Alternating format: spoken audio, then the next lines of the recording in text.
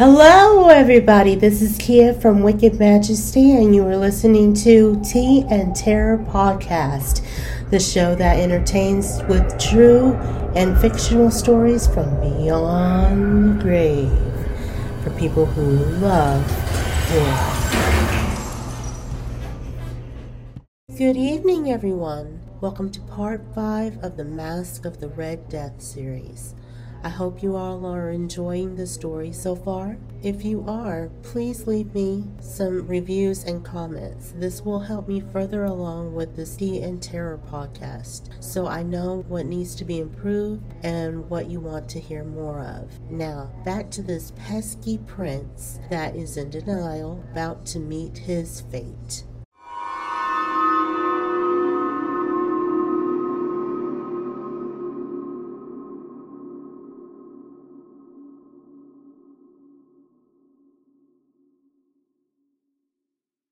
Characters, the masqueraders. Each of it, they were grotesque.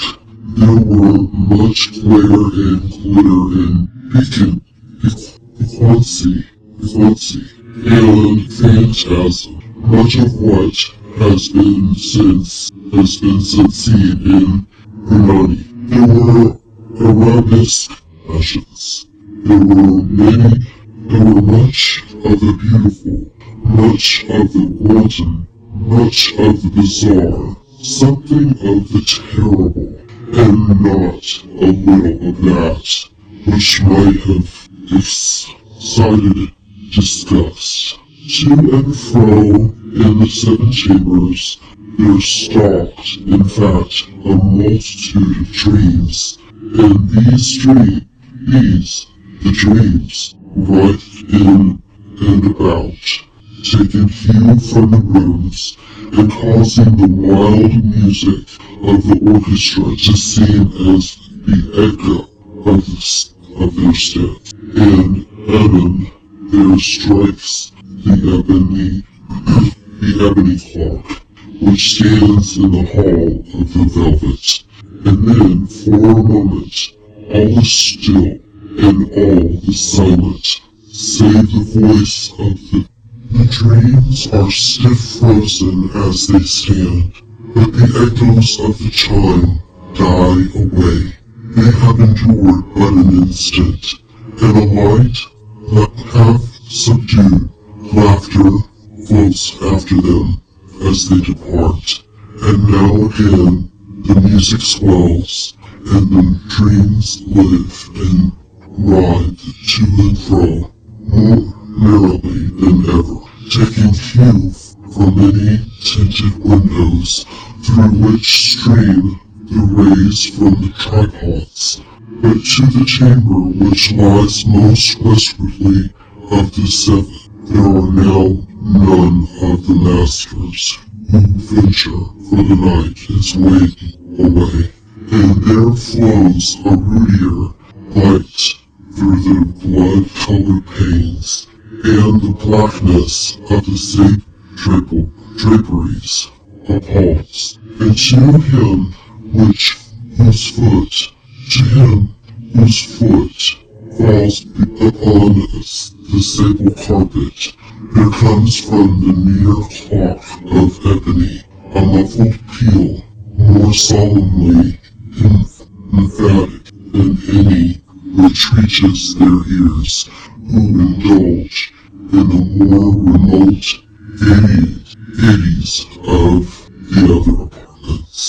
But these other apartments were densely crowded, and in them beat feverishly the heart of life, and the revel went whirlingly on until at length there commenced the sounding of midnight upon the clock, and then the music ceased, as I have told, and the evolutions of the waltzers were quieted, and there was an uneasy cessation of all things as before.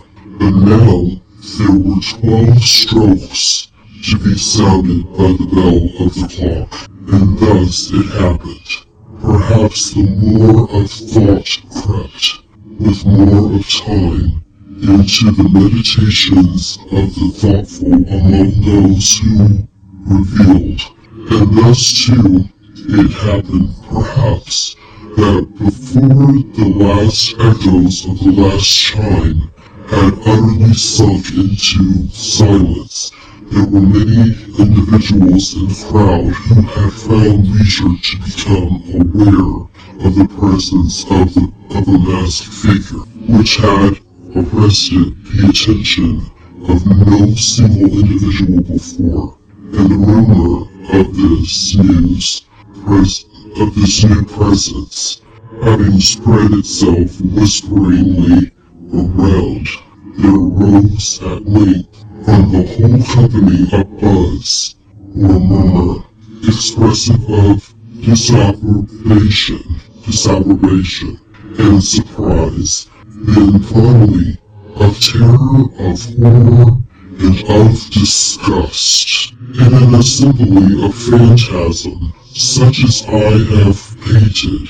It may well be supposed that no ordinary appearance could have excited such sensation. In truth, the masquerade license of the night was nearly unlimited, but the figure in question had heralded, and gone beyond the bounds of even the prince's indefinite decorum.